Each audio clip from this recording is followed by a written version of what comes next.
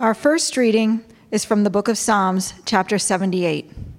Give ear, O my people, to my teaching. Incline your ears to the words of my mouth. I will open my mouth in a parable. I will utter dark sayings from of old, things that we have heard and known, that our fathers have told us. This is the word of the Lord. Thanks be to God. A reading from the book of Acts, chapter 1. So when the disciples had come together, they asked him, Lord, will you at this time restore the kingdom to Israel? He said to them, it is not for you to know the times or the seasons that the Father has fixed by his own authority, but you will receive power when the Holy Spirit has come upon you, and you will be my witnesses in Jerusalem and in Judea and Samaria and to the end of the earth. And when he had said these things, as they were looking on, he was lifted up, and a cloud took him out of their sight. And while they were gazing into heaven as he went, behold, 2 men stood by them in white robes and said, Men of Galilee, why do you stand looking into heaven? This Jesus who was taken up from you into heaven will come in the same way as you saw him go into heaven. This is the word of the Lord. Thanks be to God. As you are able, please stand for the reading of the gospel. Our gospel is from the book of St. John, chapter 17. When Jesus had spoken these words, he lifted up his eyes to heaven and said, Father, the hour has come.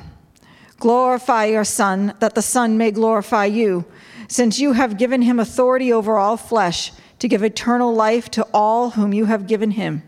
And this is eternal life, that they know you, the only true God, and Jesus Christ, whom you have sent. I glorified you on earth, having accomplished the work that you gave me to do. And now, Father, glorify me in your own presence with the glory that I had with you before the world existed. I have manifested your name to the people whom you gave me out of this world. Yours they were, and you gave them to me, and they have kept your word.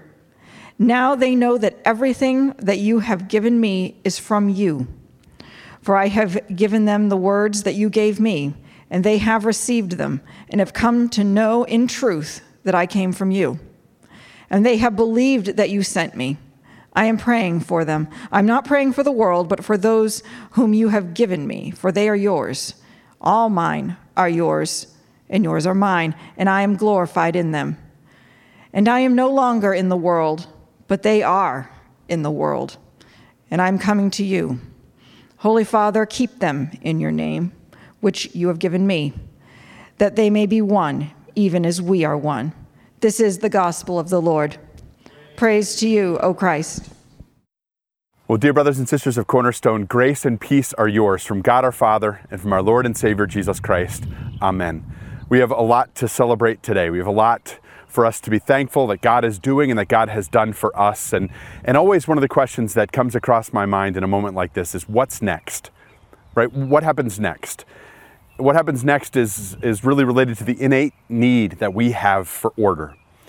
It's something that's preyed upon by TV shows. Some of you who are of a certain age remember when TV shows used to end in the spring and resume in the fall, and there was no Netflix or anything where you could binge them.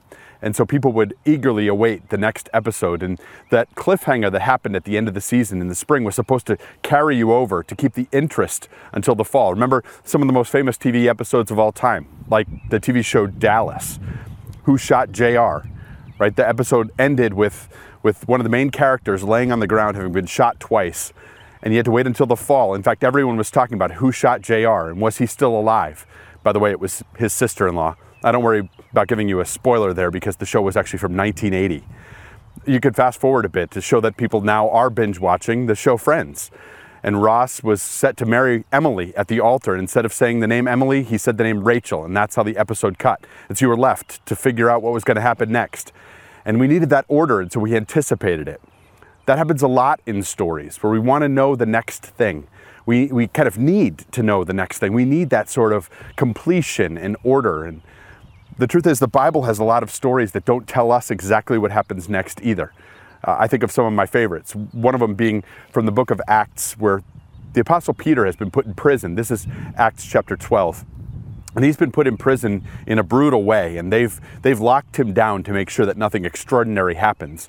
but an angel of the Lord appears, and the angel breaks Peter out of this prison in such a way that Peter doesn't even realize that he's having it happen to him. He thinks it's a dream. And the angel leaves him on the street, and when the angel leaves him, he then finds his way to the house where a lot of the other followers of Jesus are meeting. And he goes and he knocks on the gate, and there's a woman there named Rhoda. And Rhoda hears him calling and knocking on the gate, recognizes his voice, and instead of going to open the gate for him to come in, she goes and tells everybody else. And she forgets to let him in. They debate about whether it's real or not, and then finally someone lets him in, and then he tells them everything that happened. But I always find it interesting that story doesn't tell us what happens immediately after. I mean, after Peter told them, the angel set me free, God did this amazing thing, did he then chastise Rhoda, saying, hey, the next time somebody's at the door and something miraculous has happened, perhaps you want to let them in? What was the next thing that he said to the followers of Jesus in that moment? Well, we don't know, and we're not given those details because, frankly, they're not really that important. But it also reminds me of when those details are important, and when God does intend for us to know those details. And this day, we're celebrating the ascension of Jesus, which happens 40 days after Jesus' resurrection. He's already appeared to most of his disciples during that time. And now as he goes out to the Mount of Olivet, he goes out and ascends before them. But first he gives them instructions. They're going to be his witnesses in Jerusalem, Judea, Samaria, to the ends of the age. And in the midst of his teaching, he then ascends into heaven. He actually bodily lifts off the ground. Somehow we don't know what it looked like. And then he goes up and he is hidden by a cloud where he disappears from their sight. And it's so overwhelming, so shocking, that the disciples who are there don't even notice that in the midst of the moment, they've received two visitors. It's pretty clear from the way that Luke writes that these two visitors are actually angels. And these two angels come and they're standing right next to the apostles. And as the men are looking up into the sky, the angels ask the apostles, why are you standing here gazing up into the sky? And they don't seem startled at all that there are angels there. Instead, they have to go further and to say this same Jesus as you saw go up in the same way will return. And the blessing that they receive from this moment is the blessing of knowing that they are God's servants. But it also reminds me of that question, what happens next?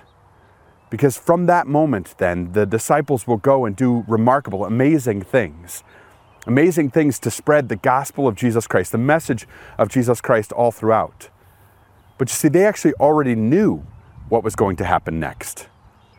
They knew because Jesus had specifically told them, and he had prayed about this in John chapter 17. In John chapter 17, our gospel reading for today, Jesus is praying what we call the high priestly prayer. And he's praying this in the upper room. He's praying this while the disciples are present, after the Passover meal has been served, after he's already instituted Holy Communion, after he's already washed their feet.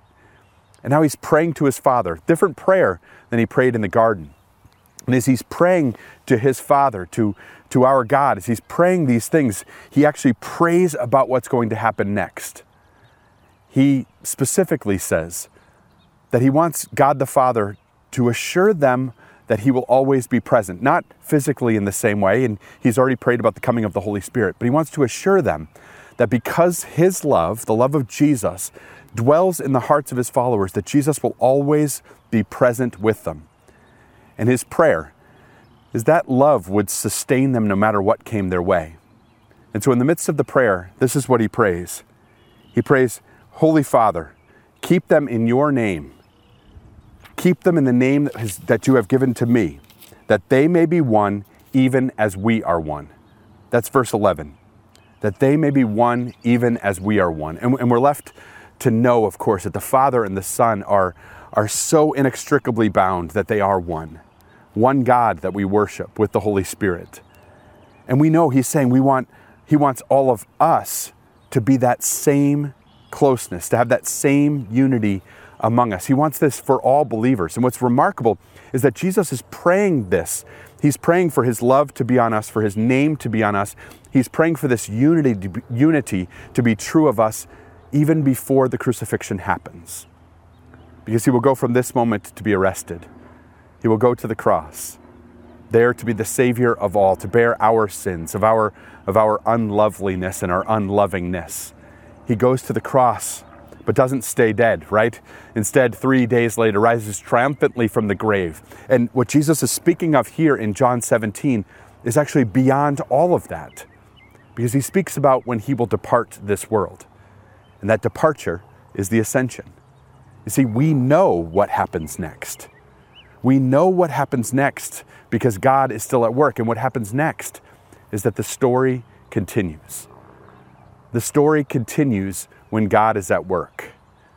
And God's story continues to be told. And God's story continues to be told through us. It's the remarkable nature of God entrusting us with this word which lives in Jesus, this word that was Jesus, who now comes to dwell and to live with us in his love, to place his name on us and to make us one, so that together we might do remarkable things for the gospel. What happens next? The story continues, because God's still at work. And you know, it's important for us to tell the story of God's work. It's important for us to be reminded that God doesn't just act once and disappear. No, God is a personal God who continually works in the lives of the believers and continually works in our lives, in the life of the church. And there are remarkable things that we can do together. There's things that we can tell one another, remind one another. You know, it's possible that we could end up just like the disciples, just like the apostles, standing there at the Mount of Ascension, gazing up into the sky, remarking about what God had done, that we missed the moment and what God is doing. And that's actually why I'm out here in Fishers. And most of you will recognize the Fishers site behind me, and you'll recognize some of the marks, even the cross behind me that's wrapped in the lights that illuminate it at Christmas and Easter. And we tell the story of Jesus Christ in this place. We tell the story of Jesus Christ in all of Cornerstone. But I'm here for a specific reason. You see, our last capital campaign, the campaign that we called Hearts Compelled to Share, raised a lot of money due to the generosity of God's people, and raised a lot of money to build this site behind me. And I'm not sure that we always tell the next story. We don't always tell what happens next. And so it's important to be reminded that those dollars weren't just spent to build a nice facility. They were spent so that the gospel of Jesus Christ might have an anchor, a foothold here in the community of Fishers through Cornerstone. And that's exactly what's happened. What happens next? Well, people started to come for worship, joining the core group that had already joined from Cornerstone Carmel. And that group grew and grew. And yes, we had that interruption for a while, but we know now that we've been resumed and now that we're back at ministry, it's been remarkable. The site is once again around 450 in worship. Wonderful things happening through the staff that are here, through Pastor Kevin, through Marshall, our new worship leader, through Trisha and Becca and all the others that serve out of this site. How wonderful they all are. And the ministry that's being carried on is a ministry that continues. And it's not just done by the staff. I'm merely mentioning them because they're wonderful leaders. But the people who are here, doing such great things like the community garden that happens at the back of the lot, where tons, literally tons of produce has been donated to local food pantries, where there have been in-gatherings so others can be blessed by it. And especially, you know, the hallmark of this site. The hallmark is the play area, which is behind those big windows right there. And thousands of children have come. Literally thousands of children, such that our identity in this community is tied to that play area. Well, people will say, oh, I know that church. That's the church with the play area. Remember when we started in Fishers, when we started this idea, we said we wanted to be a place where the community knew that their children were safe, because we care about children in the same way that they do. And we've done that. We've accomplished that. That's what happened next.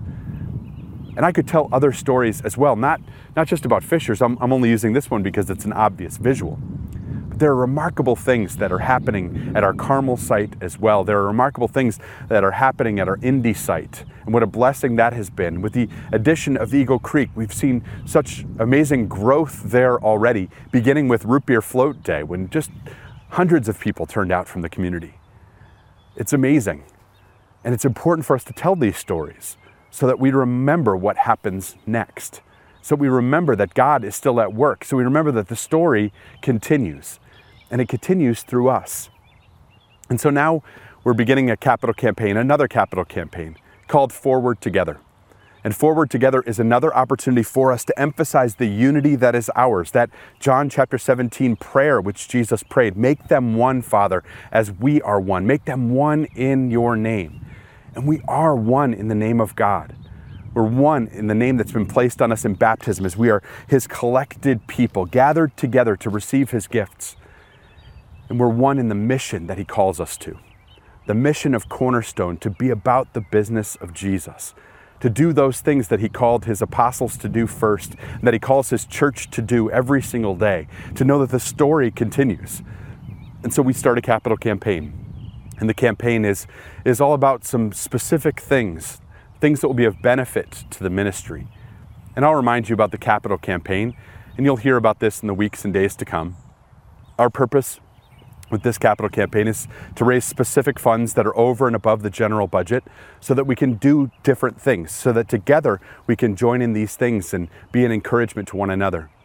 A capital campaign is also a time for us to reconsider and grow in our own discipleship, not just in the discipleship and the grace of giving, but in more. In all that we do as we serve the Lord as his disciples. A campaign is also a way for us to demonstrate God's generosity and blessing to us. And so we rejoice that we have the opportunity to give equal sacrifice, even though the gifts won't all be equal. We want to make an every member visitation. And so my hope for you is that you would be open to that you would receive it. For we have some disciples who are making these visits to others who will come to your home to visit with you wherever you'd like, to share with you about the campaign. And then you have the opportunity to make a generous pledge and to contribute to this for what God is going to do next. And it's not just going to happen here at Fisher's site, it's going to happen at all of our sites, where we have the opportunity to continue forward in the ministry that Jesus has called us to. We have the opportunity to tell everyone about the wonderful things that God has done and to spread that word to the next generation. I'm excited about this campaign, and I hope that you are too. Excited about the opportunity we have to demonstrate the unity that Jesus prayed about, the unity that he works among us through the power of his Holy Spirit, and to celebrate, brothers and sisters, what happens next. The story continues because God is graciously at work. May the Lord bless and keep you this week and always. Peace be with you. In the name of Jesus, our Savior. Amen.